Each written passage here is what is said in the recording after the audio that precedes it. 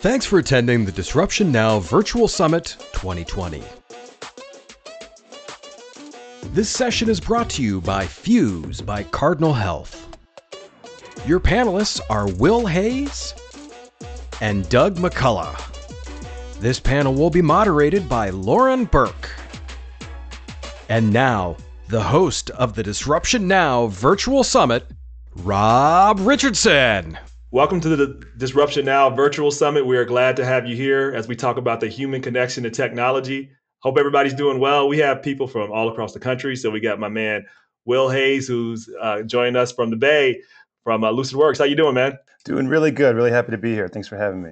Thanks for being on. Doug McCullough, our man, we've done a lot of events together now. I think we're kind of becoming pros at this thing. How you doing, Doug? Doug, can we hear you? Well, it's good to see you. Good to see everybody. Yeah.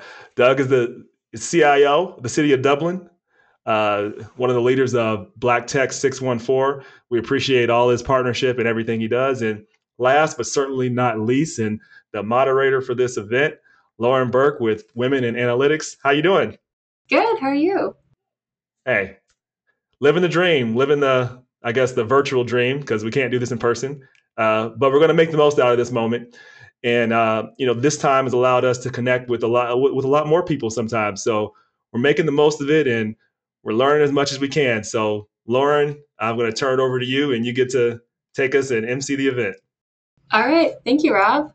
All right, so since this is the human connection to technology, Will, this is something you're very close to and you work close with. Can you start off by telling us the difference between artificial intelligence and augmented intelligence? Yeah, absolutely. And I think it's a really good concept for people to understand as we think about where we have, sort of good use of technology, of AI, of machine learning to either enrich our lives, enrich our experiences, or where things can go a little sideways. And I think a perfect example is if you think about what machine learning actually is it's a machine. And one of my favorite examples was a tweet that a woman put out one time to Amazon saying, "Hey, Amazon, I bought a toilet seat because I needed to replace a toilet seat. I'm not like an addict or anything. Why do you keep advertising and pushing me more promotions and telling me when there's new toilet seats?" And that's an example of where just artificial intelligence just looks at numbers and makes decisions. So our belief, and with my company LucidWorks, what we try to encourage is how do you intersect humans in the middle to make those final decisions, to use that human intellect, that human instinct, that intuition that a machine's just never going to have. Think about artificial intelligence as ways to provide more efficient choices to humans. But I do not think that artificial intelligence should be making choices in our daily lives. That's where this idea of augmented intelligence comes in, where we become much more efficient, but a human is always in the loop to ensure that we're providing that human experience on top of things first and foremost. Yeah, absolutely. That's incredibly important, especially when you're working with technologies that touch large amounts of people. Doug, so as the CIO of a City of Dublin, how are you integrating humans into the process of developing your technologies that affect the citizens? Well, this is interesting. Small communities not develop ground technologies. We tend to specify them. We purchase them from others and we configure them. So, someone like Will is the person who's developing the technology. But I do want to introduce one concept. I sit on a work group with the Mid-Ohio Regional Planning Commission that is developing a survey and toolkits for local governments and people in my situation to try to enhance what we can do as we begin to delve into things like machine learning and artificial intelligence and putting the human element or verifying and keeping the human element into our technology development. And so, as Will kind of has alluded to, our goal is this is the unexciting and unsexy part of artificial intelligence, which is the slogging forward. I thought it was all sexy. No, well, it's all sexy to me, but it may not be sexy to the audience. But there's a lot of spreadsheets involved. Well, I mean, the thing is that you've got to interject and intervene the concepts of equity and equality into every part of the technical rollout. And that is a slog. It's just a pickaxe kind of hammer and chisel working away like Fred Flintstone on these things. And we're just one small community, which is why we try to act as a region in Central Ohio to answer these questions for many communities and not just one. Because if one community does a fantastic job and nobody knows about it, then it's not going to help. These things have to scale. Yeah, and I think there's some like when people, depending on who you talk to, even some people are scared to death when they think about artificial intelligence because I really like the way Will said it, because people see artificial intelligence, some do see artificial intelligence and saying like, okay, are we replacing humans? The ultimate goal, I mean, I would say no. I mean, I'm trying to remember the book. I think it was The Second Machine Age. And it talked about the fact that, okay, we now have a computer that can beat a regular one person, a chess master, if it's just one chess master. But if you have a team that actually just knows how to use the computer, they were able to beat a supercomputer and chess masters because they knew how to use computers in the right way while also interjecting human potential and human thinking. So I do think that's how we have to think about it, and that's how the process has to be. And it shouldn't just scare us because look, technology is coming one way or another. We got to figure out how we use it and make sure it has the most impact for all involved. Absolutely. Absolutely. If I could tag in on that, because I'm really impressed with the way that Will is talking about augmented intelligence. I think of this in that way. Like computers can calculate in a way that's far and away more than any human is going to be able. It's just raw brute strength. But making decisions and having judgment and nuance is not that great of a strength for them. So when we think about I'm going to make decisions, but when I need to do massive raw computation, I'm going to call on a tool. And that's what we need to think of artificial intelligence as just a tool. And then we can do a lot of it, and it's a little bit less scary, I think. And this is my point about presenting choices, not making decisions, right? Because a lot of, and I come from a data world, I'm a little biased, but, a lot of what we're trying to accomplish with artificial intelligence is how do we make sense of just massive amounts of information and data and present it in a way that's, readily available for Rob to take an action with. And so when you start thinking about sort of all of the different permutations and the dimensions that you have to kind of start working through in order to make those decisions, obviously this is where the machine algorithm approach makes the most sense. But at the end of the day, it's about how do I distill that massive amount of information down to something that's consumable so then a human being can actually interject that choice. Because to the point that you made, Doug, I mean, the intuition, the intellect, the instinct, the emotion that we absorb in part of that interactive experience is what makes us human. And we're never going to achieve that, at least today, with technology. Yeah, absolutely. It's incredibly result driven.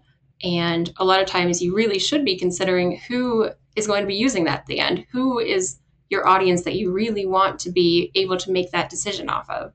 So something we hear a lot of in like algorithms around machine learning and artificial intelligence is that the expression like garbage in means garbage out. So when you're dealing with poor, limited, or biased data sets. So like in some cases, those bad data sets can result in a faulty product. So absolutely, like due to limited training data, one example is voice technologies often misinterpret or have trouble understanding like particular accents or women's voices. And another that I know you've talked about before, Will, is chatbots and recommendation systems. So without human intervention in those can have some disastrous results. And this goes back to how these things are trained. I mean, Rob and I had a fun conversation about this on the podcast where, a lot of these disasters that have occurred, like Cortana, for instance, was because they were training on conversations occurring on Twitter. And so, you got to ask yourself, like, have you ever been on the internet? Have you ever gone through the internet comments? That is not necessarily a place where you want to train. Why is that important? Because sentiment is how we determine how we should emotionally react to something. And when you start training a machine to learn sentiment from conversations that are happening in cyberspace with no controls, with complete anonymity, with complete toxicity, we start to associate sentiment around gender, sentiment around race, sentiment around socioeconomic status, sentiment around whether you've been involved in the justice system. And that starts to then impact the way decisions are being made by these systems. Now, it's one thing if I'm trying to promote a pair of tennis shoes. It's another thing if I'm trying to determine a sentencing guideline. And so that's why when you think about garbage in, garbage out could mean that, somebody promotes to me the next pair of high heels, which has no real functional value to me. Okay, that's garbage in, garbage out. You made a bad decision. I'm not going to transact. But it could also mean making a decision about an individual based on the way they look, based on the way they talk, based on their gender, and having that built inherently into the system making these decisions. This is not like a human being having a bad day. This is a machine that has been trained to understand bias and to apply bias in its decision making. That is a critical mistake that we have to avoid going forward. And we've seen plenty of examples of folks who have just trained on these data sets and unleashed things to the public and have very bad results. Yep. And I would say, just to add to that before you move on to Doug, 'cause I know you're going to ask a question there, it also leads to economic results. Like we don't like it being diverse people here. We don't like it when there are negative implications for women, when there are negative implications for Black and brown people. It affects us in a personal way. But you talked about this on the podcast too. It goes beyond that. Like, when Microsoft released the racist bot, that hurts your reputation, and reputation travels real fast right now on the internet. It's bad business, right? Absolutely. So yeah, garbage in means, not only having the right data sets, but I'm sure people didn't go in and say, oh, I want to create garbage in. They just didn't have the right people there to say, like you said, if you and I were there or Doug was there, we're like, wait. You're going to get your information on Twitter? Like, are you out of your mind? Now we're getting into the economic advantage of having an inclusive team. Because again, that was the part that we just, like how people just sat in a room and no one thought this would be a bad idea, clearly was lacking representation. Simple representation, by the way. If I could put a perspective in there before you ask your next question, Lauren, though. Please. One of my interpretations is that, Microsoft did not release a racist bot. Microsoft released a reflective bot onto a racist data set, right? And if we encountered, you know what I mean? I mean, it reflects what we do. It is, the technology worked perfectly, right? Exactly as designed. I understand why they did it and how this happened as well. And I'm not giving them a pass or anybody a pass for doing this. But, the question implies also that we're trained as data people that the larger your data set, the more accurate and valuable your results are going to be. Mm-hmm. So what you really want is the biggest data set you can have. And if you're trying to train for conversationality, Twitter is a pretty good choice. People are having conversations on it and the data is massive. And so I think in addition to the people conversation we're probably about to have, we need to think about, if you're just talking about purely the data before you got to the team or anything like that, we actually need to be proactive and intentional to create data sets that are not racist, because our actual behavior is racist. So our bots are going to be racist, right? So if we want non-racist bots, we're going to have to actually proactively and intentionally insert data. So mass of data is actually less valuable than the accuracy and the target design that we're going.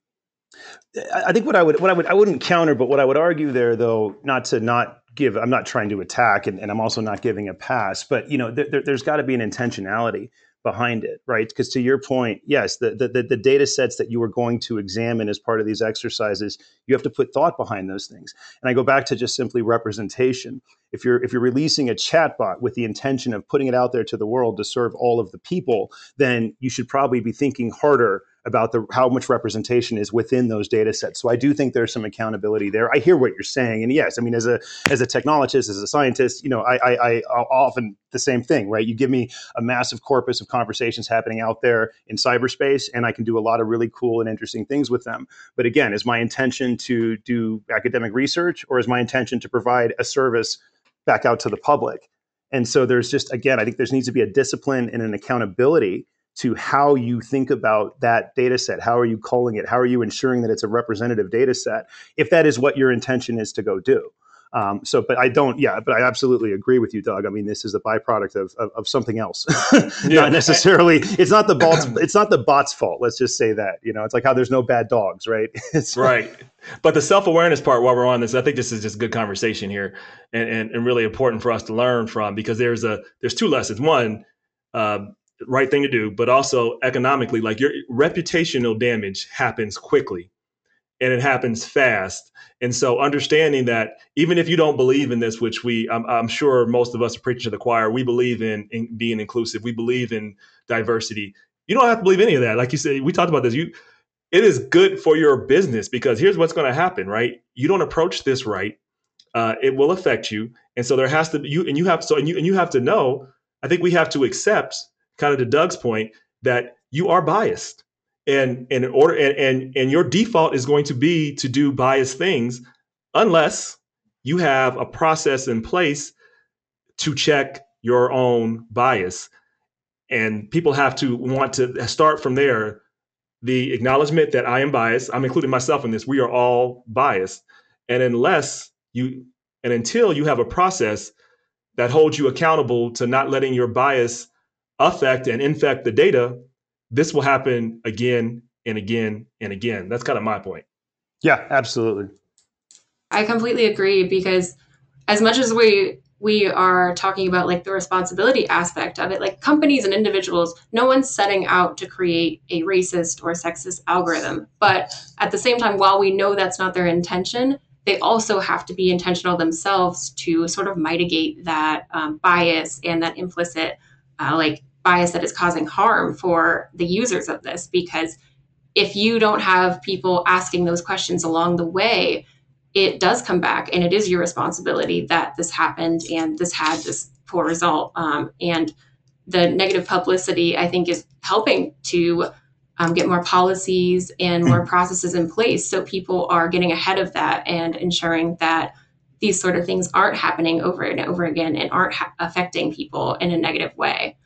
So something that I think we're getting at is this like disconnect between the data and the actual users. So we know, and it's widely known, that AI can perpetuate forms of discrimination in ways that disproportionately affect the impacted populations, whether that's by race, sex, gender, religion, anything like that. And it can cause ongoing economic and societal problems for those individuals. So when have you seen the failure of algorithms that have gone wrong? And why do you think it's important that we look into that further? I'll just tag something in there on that. It's more question than answer, but bias is human, and we shouldn't demonize it. I'm going to speak to one person in a different way than I speak to another person because of visual cues. That's just how the human computer works. And we need to recognize this. The other thing is, as a technologist, this is not how we develop technology. And computer science as a discipline did not really develop over the last 30 to 50 years mechanisms for this human aspect, because this is new. We have a merging of technical capability and scale with human things that we honestly need, the disciplines that we've been poo-pooing for a long time. Why are you going into art history? Why are you going into ethics when computer science is the field to go? I mention that also because algorithms predate computers, right? So computers scale that algorithm and automate it. But the algorithm itself, I would say something like redlining or gerrymandering or some of those economic decisions that have been made with pencil and paper for a long time. So I just want to make sure I throw that in there. That's a really interesting point, actually. Absolutely. Yep. And I think we kind of already touched it. Obviously, we made a couple of examples about how the algorithms got it wrong. We went through the bots, and we want to make sure we actually get it right, as for the two reasons we already really discussed. So this is why I think when companies hear this, and why it's in their economic interest to have diverse perspectives. One of my clients, they have a company that they help companies avoid making stupid mistakes when it comes to advertising. That should be easy. Like, there was one example of I can't remember the company, but it was a company with selling beer, and so they went and it was a bunch of people of color in this bar, and they pushed past all the people of color just to a white person, and everybody else, and they didn't see a problem with that. So obviously, if you can't see, and that seems super obvious to me, but like, if people can't see that, how you can imagine how much of a challenge they have when they're looking at analyzing data when they think is going to be objective. They think is, as Doug said, as long as we have more, we're going to be more accurate. But that's actually not true. And if you have people that had different perspectives, like I said, it's not just technical aspects. Actually, a lot of the proof has been shown that people can make contributions to science that are like tangibly there, that actually don't have the level of expertise. That's why it's important to have multiple point of views. We're not just talking race, but that's important too, but also perspective. Absolutely. And it's interesting. I mean, I think we talked about this a little bit before. When it comes to AI, what I am excited about is that I don't want to call it the bar, but the requirement for contribution comes down dramatically, right? This is no longer just requiring your data scientists. It's no longer just requiring your data engineers and your PhDs and your computer scientists. I mean, we need real people involved in training these algorithms and analyzing these data sets and ensuring that they make sense. And so I think there is a real opportunity. Also, back to what we said before, I mean, I think we could have a whole panel and we could talk about inclusion and diversity and equity and why these things are important. And I'm sort of just tired of it, frankly. But what is actually relevant here is back to the point that we're talking about. This is about economics and having economic advantages. You may not think that, seeing the people pass the bar is that big of a deal. You may not even know to even ask those questions. To Lauren's point, these people don't get together with the intention of, let's go create a really offensive advertising for our beer. That's not the objective. But again, we can see right there where that lack of inclusion led to a mistake, which has a negative impact. So if there's anything else to take away, it's to look at your teams that are making decisions on behalf of the customers that you serve, because I guarantee you almost everybody listening has an inclusive set of customers, or at least an intention to serve an inclusive set of customers. So if you are not representing those customers in that room, you have a disadvantage. And you need to think about your strategies, whether it's around how you recruit, how you build teams, how you promote your leadership, specifically for the goal of not missing out on economic opportunity, if for no other reason moves you. Yeah, I agree. I just want to put a shout out at that leadership level as well, because we have inclusion and a lot of different things. And just, I don't know this commercial that you're talking about, but I can see how different concepts can collide. So at one level, you might have had someone saying, we need more people of color in our advertising. Yes. You know what I mean? And they put them in there. And then another person in a different part of the organization was designing the storyboard for this other thing. But none of those people would be able to kill this ad before it came out. That's going to take a VP or a senior VP or something like that. And so you can have a level of inclusion at the employment level, but we need those board people. You need those people that, the good phrase is, who thought this was a good idea? Now, it went past a whole lot of people who didn't have the ability to say, this doesn't look good. And so I just want to reemphasize, Will, what you're saying about, especially at the leadership level. You need CEOs, you need board members, you need senior level people who can say, we're going to have a serious conversation about this ad or this algorithm or this decision, because I've got the authority to do it. I'm safe. I'm not worried about it. You guys getting rid of me or anything like that. I'm here to do that. And so that's important. Well, and the term I use is empowered. Are there folks not only at the table, are they empowered? Right? Are they empowered to have a voice, to make a decision, to veto something? And so absolutely agree. Yeah, and I would say on that point before we move on, because there's a couple things I'd like to talk about. Will, you talked about the technology and AI and actually lowering the bar in terms of entry. That is true. There was Stanford actually did an online. They did this a while ago. They opened up artificial intelligence classes online, and 400. And I think the best student at Stanford came at 400 out of that class. So that tells you, okay, Stanford is supposed to, only let in the best and brightest. There's a lot of people that certainly have the potential that never took AI before and are able to understand it. So I think there's an opportunity for companies, if they're willing to be more inclusive, to have a lot of different perspectives here. And they have to look at just not the traditional way, but how the technology we have now is really democratizing the process. And I would say that for individuals too.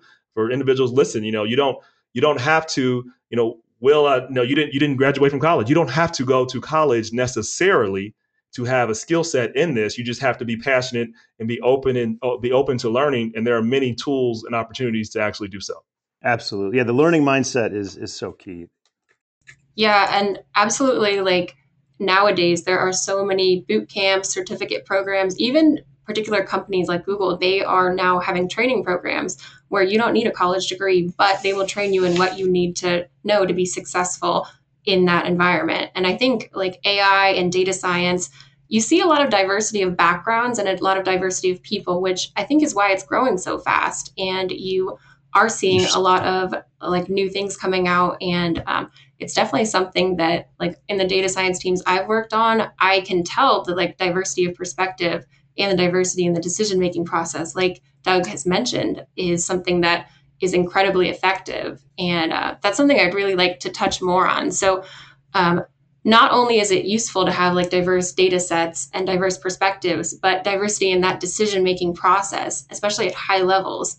And that's something that like companies, venture capital firms, investors, they actually put themselves at a just like distinct disadvantage by not incorporating those diverse groups of people in that process. So Will, I know that's something you've mentioned. It's absolutely economical to include people, and it shouldn't just be social responsibility. It should be in your mind that this is a positive to your business and a positive to your customers for you to be more inclusive in that whole process. And a negative not to be, which is also, I think, important to state, right? Right? It affects both sides. Yeah, absolutely. If I could comment on that as well, I think we are kind of predisposed to avoid friction. And when you have more diversity and more creativity and more opposing viewpoints, it really does feel like friction. And I think that especially in fast moving businesses and high growth companies, we're inclined to say, that's bad. Like, you guys have been arguing about this for an hour and that's bad. Yeah. And as opposed to the more creative companies that are and organizations that are kind of like, this is awesome. We're getting to insights that we wouldn't if we all agreed. And so I think that's really critical because especially in technical innovation, it truly requires friction. And if we've been in environments that were never diverse before, we're going to experience some discomfort. And that's just a thing that all of us who are trying to achieve diversity and inclusion have to come to terms with. And augmented artificial intelligence and machine learning are no different from any other type. And I want to touch, I use the word a lot, even within my own company, about just the discomfort, being uncomfortable. And I think it's something that we have to get much better at as a society and, keep that safe space mentality as well. And I often tell people they tend to misinterpret when we talk about safety as comfort. Safety is not comfort in my mind. Safety is the ability for you to show up as your whole self, contribute your whole self, and we're not putting you in a situation where you're holding back. Because again, that is a disadvantage to me as a business leader if I have resources within the company that cannot show up and fully engage. But I do not need you to be comfortable. In fact, I want you to be uncomfortable at times because that's when we're growing. That's when we're challenging our assumptions. I call it breaking the bottle. We got to get out of this trap that we've sort of set for ourselves. And so I think for organizations to start to not only just when we're talking about diversity and inclusion or AI, just bring that to your culture. Celebrate discomfort, get people just used to it. That way we walk into situations that are uncomfortable with the objective that we're going to go find a commonality and go find solutions.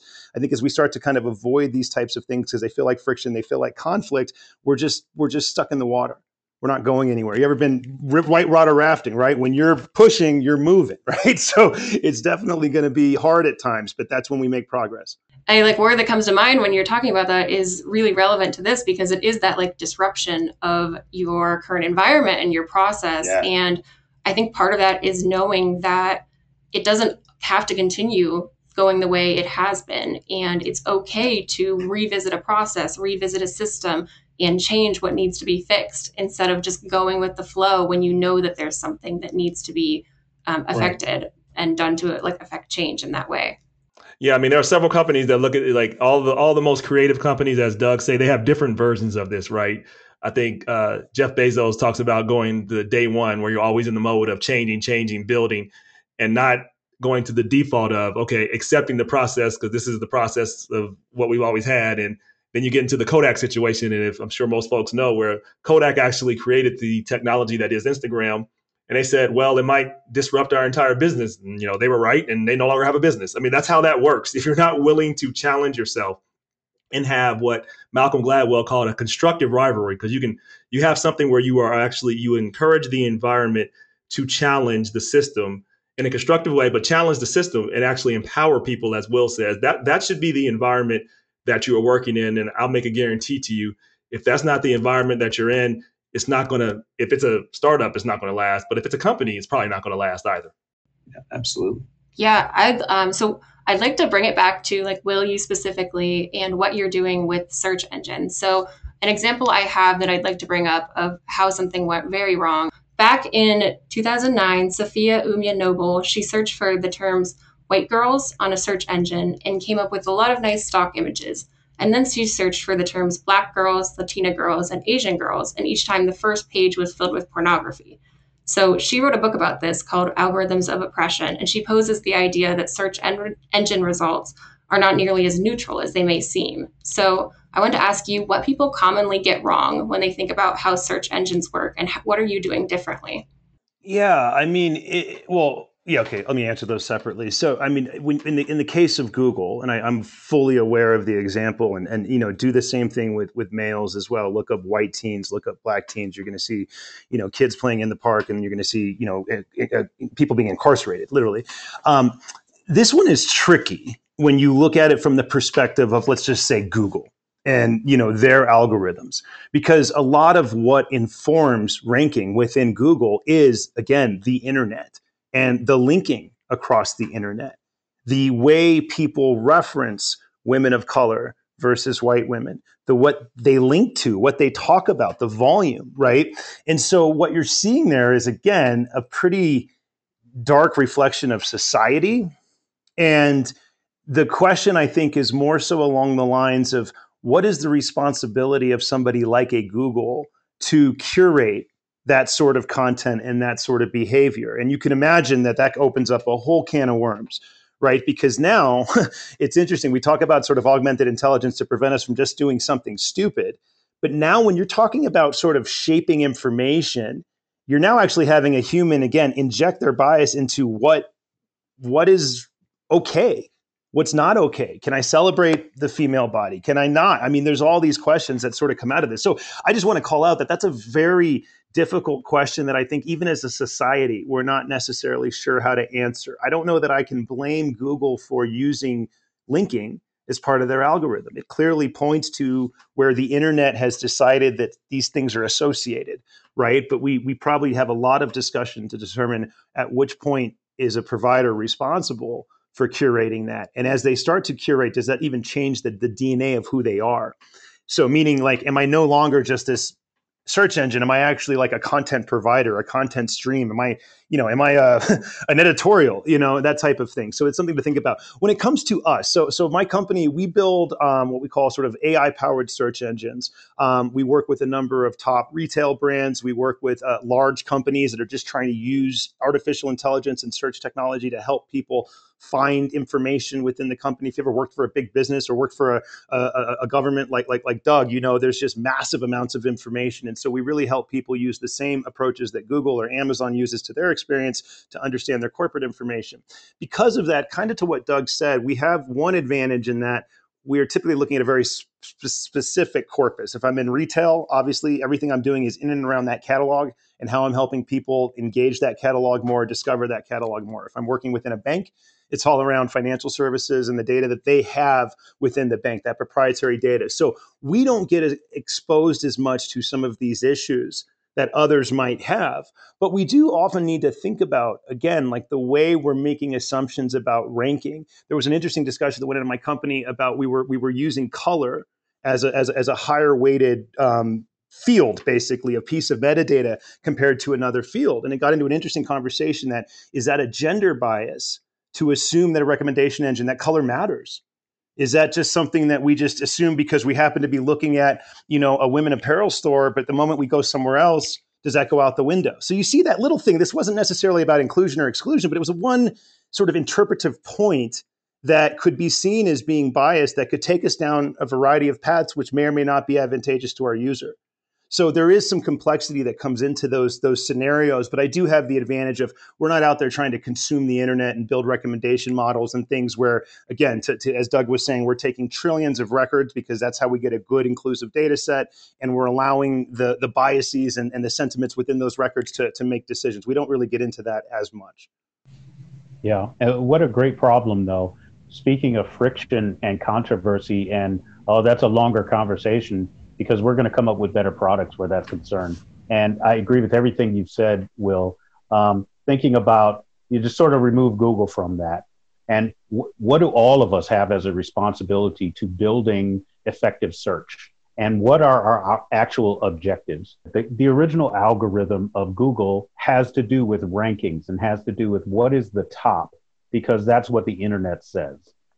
Based on everything that's out there, and it's probably what you're looking for, and that's kind of good enough. But search now is more detailed and has actual objectives. And so forget about Google for a second. When you're searching for employees and you're using your network and you're looking for candidates, you're really acting as a search engine. And when you are making decisions about parole for offenders, you're kind of acting as an algorithm. It's a much smaller data set. And I do believe, and this is controversial, Will, so I'll be interested in what you think about this.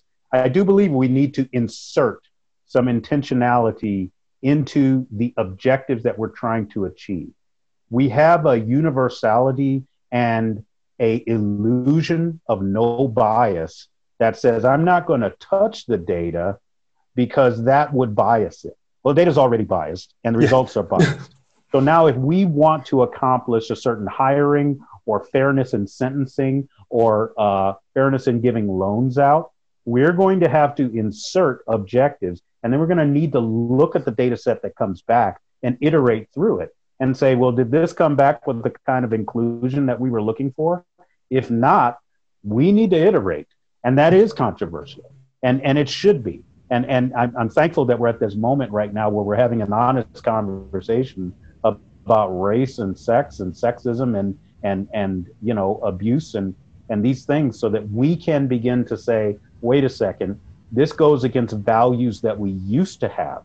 But today's values, we want to use our technology to accomplish our societal goals. And that makes this a legitimate thing to move after. Absolutely. Yeah, I agree completely in that we should figure out ways to use data in a way that's intentional. I know China has some technology that they are doing more in terms of inserting in the process of how the criminal justice system works. And then they're looking to see, okay, is this prosecutor or judge out of line in terms of how they're sentencing with these cases? And if they are there some corrections that need to be made? I do think there are, and there should be opportunities to use data. I think the opposite is being done right now, but I do think we need to be more intentional. The one that really comes to mind is facial recognition and how that's being used. And there's a lot of challenges there because facial recognition, we know, is very good at pale male, but nothing else. And so, but still, people on the security side want to use it to identify people, even though it's horrible at identifying anybody but white men for this part. But they still want to use the technology, though it's not ready to be used in a way unless we're ready to have the conversation about intentionality. So I agree completely, but I'm sure there's some disagreements on that, but I do. Yeah, I think it's a big thing right now. It's really coming to light, and people are really invested in making sure that companies and individuals are using this data and using these algorithms in an ethical way. One that comes to mind when we're talking about like the ethics of how you're using your data is Facebook and the election data. So whether you know it or not, the things that you're seeing based on the data you consume and the data you put out can change your opinion, and it can help you form even more biases, and it can convince you of certain things. And so I think it's really good that it's coming to light right now, and people are very invested in ensuring that our algorithms and our data is being used in the right way. And one person that I'd like to bring up is Joy Buolamwini, who founded the Algorithmic Justice League. And she made it her mission with this is to bring light to the harm that these discriminatory algorithms and AI technologies can have on these affected populations. And so I wanted to talk about if there's any other companies and initiatives that you know about that are taking these matters into their own hands and helping address and mitigate this bias in data algorithms and AI. Yeah, and if I can expand that question too, if you don't mind too, I think to say, what do you see as the future of our relationship with data, and how can we shape that? I know, Will, we've talked about that, but I think, Doug, it's a question that you've talked about a little bit, but I think really expanding on that is a really key concept. So I have one just point of view on this that I think is going to come here sooner rather than later. I'm not aware of as many organizations, back to Lauren's question, but I'd love to learn and get to know them. But one of my sort of theories for the future is that we are going to see a world where we become far more transparent in terms of our privacy exchange. So if you think about it today, we all know this. None of these things are free. I think everybody's kind of fully aware of that. We're using all these services. We're paying for them. We're paying for them with personal information. It's a commodity. Now, I'm not here to debate whether we should be doing that or collecting personal information. It's a free country. Human beings should be able to engage any way that they want. But the point is that today there's not a lot of transparency, both in the sense that the companies don't really know what they're going to do. They just know they want to go collect it all. And I don't really understand the value of what I'm exchanging with you. So I see a world in the future where that exchange becomes far more transparent, almost like any other market exchange that we see. So let's take Facebook for an example with the facial recognition and the facial scanning. Facebook might decide to say, hey, look, we're going to scan your pictures because we're building a big corpus or training set of faces that we're going to go use for whatever the heck we want to go use it for. I should be able to decide, you know what? I'm not okay with that. Opt out. What is the exchange? $50 a month. Okay. Well, I can make those decisions. I can start to make those trades with that commodity far more transparently. So I don't love regulation when it comes to technology. I think it can get in the way of innovation. But I do think regulating that the way that my information gets used and providing me insight into that so I can make a decision as a consumer is something that I would definitely like to see some regulatory involvement in. Because if anything else, it's just allowing me to participate fairly in this value exchange that we've been having now for a decade. And it's new and it's moving quickly. And this is also why I think a lot of mistakes occur, because companies are sitting here worried that if I don't move aggressively, if I don't move quickly, back to Rob's point, I'm going to miss this wave and I'm going to become irrelevant. So I'm empathetic to some of those challenges. I'm also just, again, as a technologist, I'm fascinated by what's possible with what's out there. But definitely, again, opportunities now to kind of think about new ways of engaging in this digital world and creating a fair world where you don't have to be a digital native. You don't have to have a deep understanding of privacy and technology to use these services in an informed way. Yeah, well, Will, in addition to being a consumer, you are also a citizen. And that's the thing. People have different roles in society. And we've seen the private sector has figured out how to really work hard on that consumer part. But government and public sector, we're way far behind in dealing with that citizen. But that's coming. And I think when you look at China, you can see that, the relationship between government and citizen and government and individual is pretty important, and we need to get behind it. So I want to put a shout out here to say we need some more Dougs. We need to have conversations in government. We need to sit down and talk through this. It's important. Let's have the fight, right? So in Dublin, at the risk of saying even more controversial stuff, I think about this a lot. And we are experimenting with a digital identity product, really system and platform that is based on blockchain. So not going to go down the road and talking all about blockchain and everything, except for to say that we have the opportunity today to develop systems based on things that governments and big corporations cannot influence as much. We're equalized. Individuals are going to have some influence where that's concerned. Absolutely. There's an opportunity for transparency, and potentially in the world that I envision, the future world, we could have a situation where all of the data that's being gathered and observations that, quite frankly, this is happening around us. You don't have control over your data necessarily. But we as a government or a public sector should be in a position to empower you as an individual to see these things as they're gathered. And as you say, Will, opt out or exchange value. So, right. And I don't know that you can have a one-on-one relationship with every company that has a value stake in your data, but you might have a one-on-one relationship with the community in which you live, which might, as a service, have a way of you controlling or at least being able to observe and have some transparency about your data, certainly with regard to government services. So right. I do see a wider future at some point in which a government where, taxes is not going to be the way we necessarily fund ourselves, may have a value added service that is trusted by people, that I'm going to use this service to interact with 1,000 different companies. And I'm going to know when I'm being observed, when my credit is being used for a particular purpose. And it's just going to be different than what we think about today. And one last point I'll make about this, I think this can be used as a tool against bias and against discrimination and against racism, because it has the potential, at least, to equalize people's ability to do something. Like my access to a phone or a small digital tool is democratized. It's not, I don't need a Cray supercomputer in order to do this. I should need a cloud-based service that I can contract with for pennies a month, right? So that's the future. Yeah, I love it. Oh, that's a great answer. Those are great answers. That I didn't think about it from the government point of view, but that's a really important point, that you can kind of be the intermediary in between, and to make sure that happens, because it's not going to. I see it difficult to try to figure out, well, how do you do that with every single person that's trying to get data? That's fascinating, and I think it's really innovative. That's a really good thought process. I never thought about it that way. Yeah, I really appreciate the idea of transparency, and that you're bringing that up so often and including that in like your thought process for this.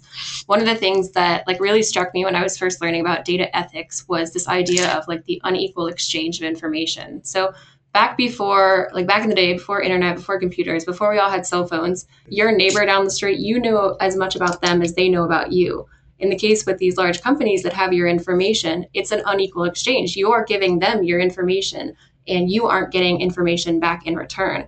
So I like this idea of the transparency and this more equal exchange in terms of that. And especially if government can help provide that for the specific communities, I think that's a great place that we're moving toward. Yep, I agree. Absolutely. Go ahead, Doug. I was going to say, what else is funny is that a lot of this is not data that you gave them or that even exists.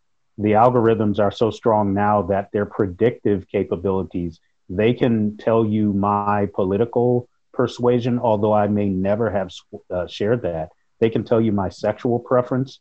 They can tell you all kinds of things that they can derive based on really strong analytics. So, it's funny. We assume that there's some data set there that's completely accurate. They can do marketing on the basis of a prediction algorithm that may or may not be accurate, but they can still make a lot of money on it. And that's going to get really weird, because I can stop you from using my data, but I don't know that I can stop you from predicting how I'll do things just because I'm a X-year-old Black man who lives in Reynolds. Well, this is exactly it, and I think there's a concept here when it comes to, again, how we explore call it the propensity. I won't even say bias, the propensity for something bad to happen, and it's what we call in my business. It's called signal data, right? So to your point, Doug, there is data that is like explicit, that I request something, I download something. Then there's all this telemetry, all these signals that are out there, and part of what you do to build good recommendation algorithms is you understand, okay, can I aggregate a variety of signals to determine the next best action for an individual? So I may never have seen you before, but the way you show up to my site, the way you move your mouse, the things that you look at the longest is all sort of informing me. So that's a very, kind of a cool way to build these predictive models. But it's also an opportunity for us to look at each individual signal that we're using to make these decisions and determine bias. I used a very basic example from my company. And again, we weren't worried about offending anybody. We were worried about not having the most effective algorithm for conversion.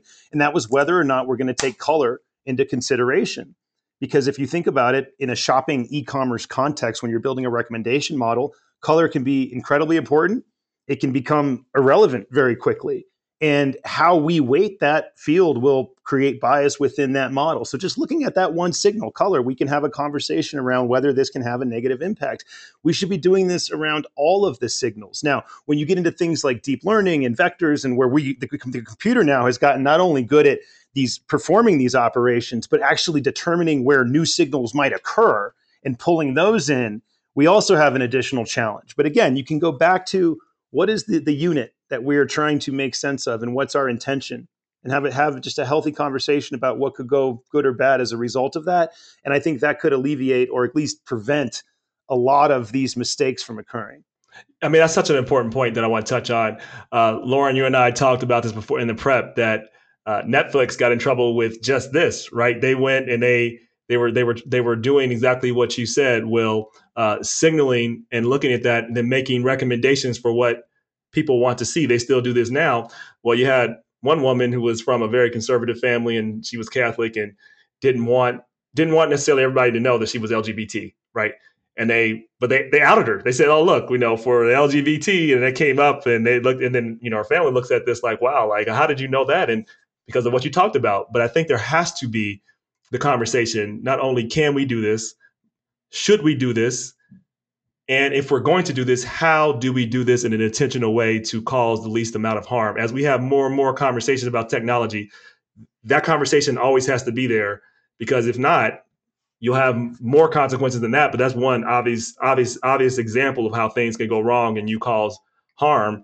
And that was likely unintentional, but again, they were just following the signals. And there's no process in place to look at, should we do this? What are the harmful effects, and how will we account for that? Then you can run across issues like that, and I think we will continue to run across challenges like that as we go along, as we really talk about the ethics with this with the technology too. That has to be part of the conversation. So the big deal with this with Netflix, and it's kind of scary, is that it ended up in a lawsuit, was that they had this public contest and they set out this public anonymized data set. And so they removed what they thought was any personally identifying information. And from this, researchers were still able to identify specific individuals just from their history on Netflix and what we don't think is any identifying information, like our name, our zip code, where we live, things like that. And that's what is so scary, because your personal data, like even if you're not giving specifics about yourself, there's so much that can be found out and identified to you based on just like what you're talking about, Will, like how you go about certain things and how you interact with different tools. So for both of you, do you have any like processes or systems in place that to help you ensure that these that your data and your technologies are unbiased? Well, I'm curious to hear Doug's answer. From our perspective, because we serve clients, we're not doing our own data capture, our own data collection. So we're typically working with them as part of their strategy. And so most, retailers, we do work with some governments, some healthcare, and we'll partner with part of their privacy strategies and their data strategies to determine, what is the appropriate level of information that we want to process. Really curious to hear how Doug thinks about this. But before Doug goes to that, do you have, when you think about how you approach it with them, do you have a certain process to make them think about how to view this in a way so you don't get the not to pick on Microsoft or whatever, don't get the Microsoft example? Like, is there a process you may take your clients through to consider as they are collecting and going through the process? I mean, that makes sense? You got to remember, we're playing a pretty small piece in the overall picture, right? So most of these brands and these retailers we work with are typically at a minimum of about $1 billion a year in revenue. So they're very large, they're omni-channel. And so we're coming in to help, with a piece of their, call it data technical strategy for primarily their digital properties, right? We are seeing some people bring these into the stores and those kinds of things. And in those particular situations, we don't impact a whole lot. We're not deciding, visual treatments. We're not deciding who the stock photos should picture. We're not deciding how, inclusion gets represented in those situations. What we're here to do is to help you effectively sell more. Right. So we're helping you convert more customers by getting them information that they want. We're empowering your merchandisers to make those human decisions to decide, hey, the recommendation engine says this, but you know what? If a person is looking at these hiking boots and they're looking at this pole, I guarantee you I can sell them this hat. That's something that like a human being who has some domain understanding and who's a hiker can make those decisions. Right. So I bring that up not to say that to give ourselves any excuses. We're still responsible for the decisions that we make. It's just typically where we come in, a lot of that has already been established. On the other side of the house for us, like I said, we work internally with companies to help with their own information. There, I think there's a lot less risk because what we're looking at there is a lot more just domain-specific information. If you're an oil and gas company, we're classifying your maps and your research, and we're doing some image processing, and we're making that stuff retrievable. Typically does not fall into the bucket of where, some human biases can impact sort of the social experience that I have. If anything, it just makes me less effective at my job when you fail to surface information that I'm looking for. Yeah, and so I started out today by talking about how typically in a small local government, we are not big contributors to new technologies. Like, we don't build it. We tend to work with an innovator like Will's company. But that being said, we are doing that when it comes to this blockchain experiment. And this is what we think is the wave of the future. So we grew up in a way that we did not have specific methods to prevent that. And now that data is exploding and our information about citizens is exploding, we really need a new platform, a new way of thinking about it. And that is the hope for that technology. That being said, we also take a similar philosophy to kind of what Will is saying. We did a machine learning exercise in some data that we were not really allowed to look at and examine. We have some tax data that the majority, maybe 2 or 3 people in the city, are really allowed by law to even be reviewing. But we wanted to do some predictive analytics on it. What we managed to figure out what to do is to take our algorithm, our machine learning model, and put it on the inside of that firewall. So I don't need to see it. And I'm really excited about this potential that our privacy involves people looking at someone's information and using it for a nefarious purpose. But if we can take the technology and place it within the data set and generate the insights and those kinds of things, they become useful while still being anonymous. And so I want to continue thinking and working about that as well. The third thing that I want to make sure I also capture here is we often get into talking about the dark side and the negativity about how these analyses and these insights, they just seem to emerge because this technology is so efficient at being able to now tell all sorts of things about people. There are positive things that we could do with this while we're trying to protect ourselves. And I'm going to say something controversial about China now and their social score, which we all appropriately hate.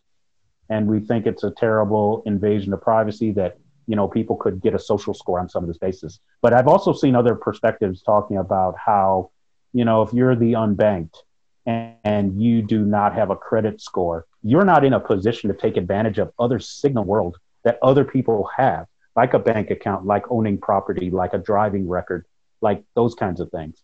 And so I shouldn't have even talked about China, but without going down in that direction, how can some of these signals be used by people in a disadvantaged situation to acquire credit, to get a bank account, to get a better score, to get some credibility in getting a job and those kinds of things? If those signals could indicate a certain amount of reliability and trustworthiness, you know, we should continue thinking about how some of this data could be used for the least of these to build a profile about themselves that they don't have the $900 smartphone and the location tracking that would otherwise build that profile for them. Yeah. I actually completely agree with that. As you sparked some thoughts in my head. One, you really can't opt out of the system anyway. I tell people this, like, look, you can try, if you're opting out of technology, you're opting out of a whole bunch of opportunities. You're opting out of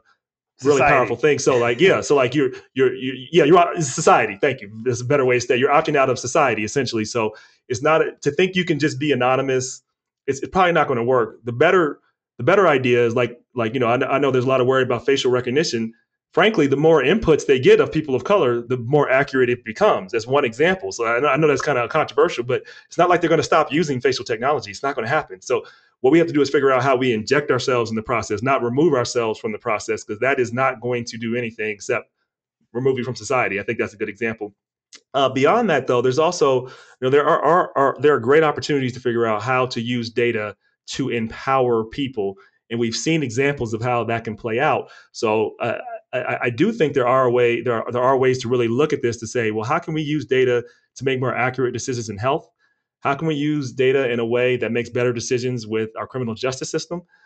We know that these things can and do work, but I know there is a resistance, and I understand the resistance from people wanting to worry about their data. I tell people, you really don't have any privacy right now. So the issue is, I mean, if I'm really honest with you, the issue is, how do we want to better affect society moving forward? Yeah. And how can we help people?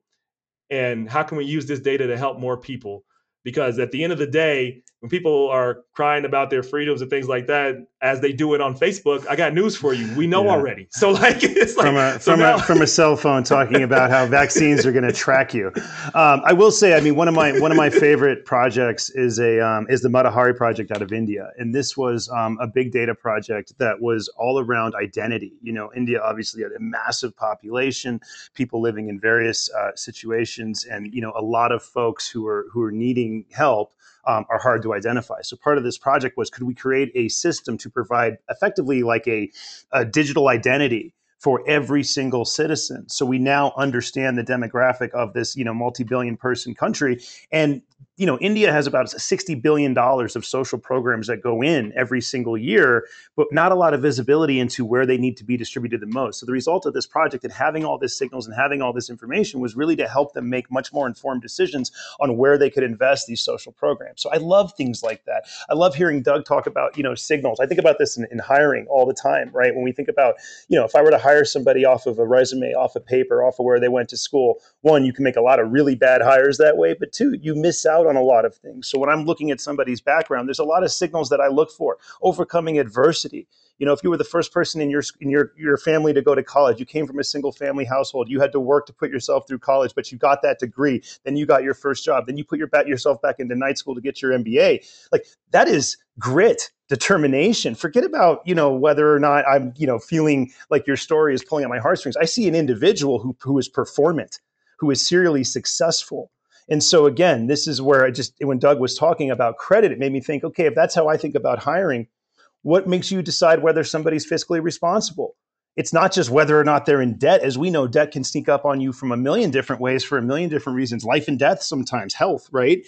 But there are plenty of other things that we can interpret. So I think it's giving me a lot of encouragement in hearing this conversation and thinking about what's possible. Obviously, we talk about some of these pitfalls, but there's a lot of awareness of these pitfalls as well. I think Lauren alluded to that as well. So it's an exciting time, and participation is key. And I would say, to your the thought I missed me that I wanted to talk about is one of our speakers, one of our partners, Solo Funds, is doing actually just that. It was founded by Rodney Williams and Travis Holloway. They got a lot of their funding actually here initially in Cincinnati, but Solo Funds they're essentially disrupting the payday loan industry, and they give loans for, I think, under $1,000, and they help reevaluate, looking at different signals for what a credit-worthy borrower is, and they let lenders and borrowers set their own terms. And the only thing they do is they make sure that you don't set I think above 10% or something like that. But beyond that, you can set your own terms.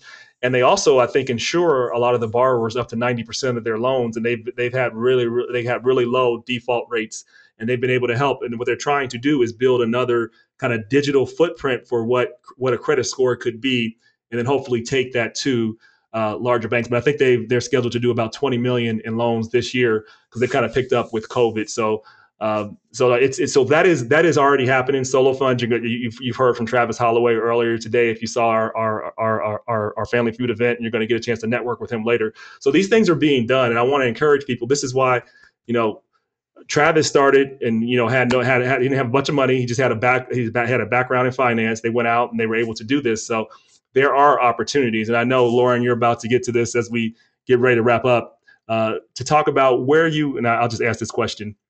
Where would you advise people that are maybe just getting started in business or want to know more about AI and data?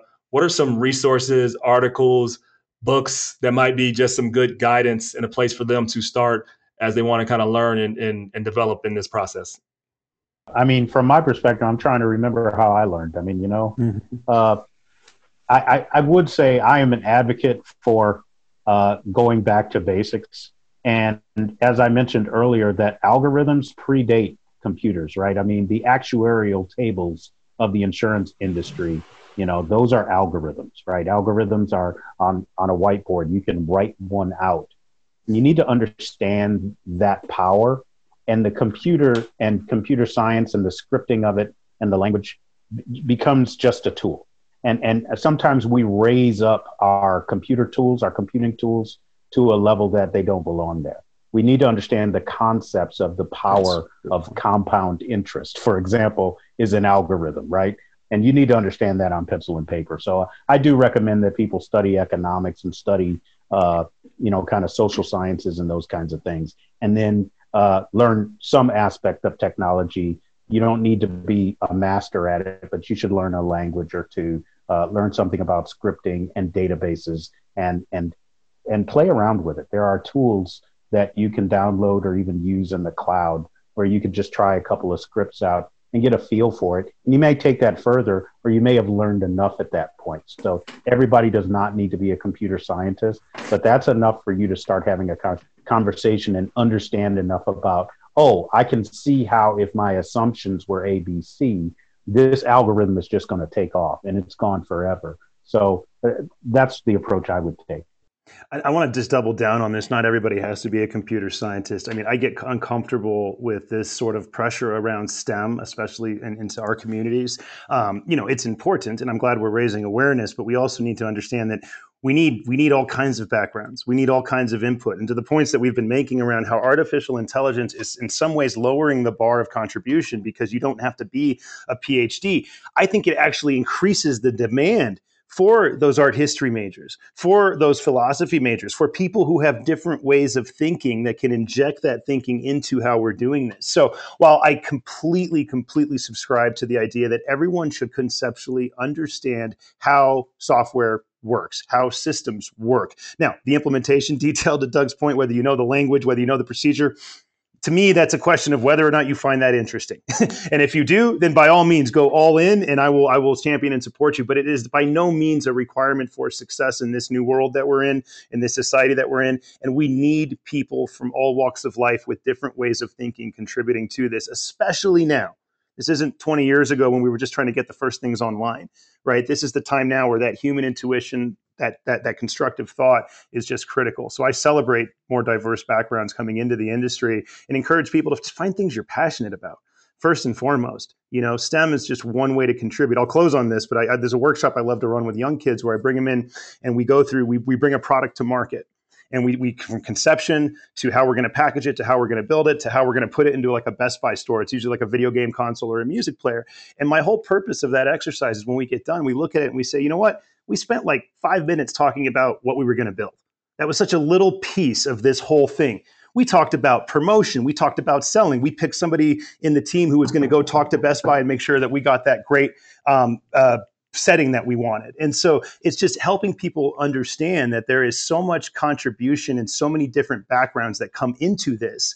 And we should be celebrating that and encouraging that. As we get ready to go, I'll just conclude on something that Will, you told me, is like, you talked about how you look at problems, like what problem are you trying to solve and what signals relate to that problem and how will people be motivated by that? And I look at it like, if you know a problem you're trying to solve, think of it that way and think of it from that level, that instinctive level, and not necessarily the technical level. Because I think people get lost in the technical and lose sight of the big picture. So you got to do both. Absolutely.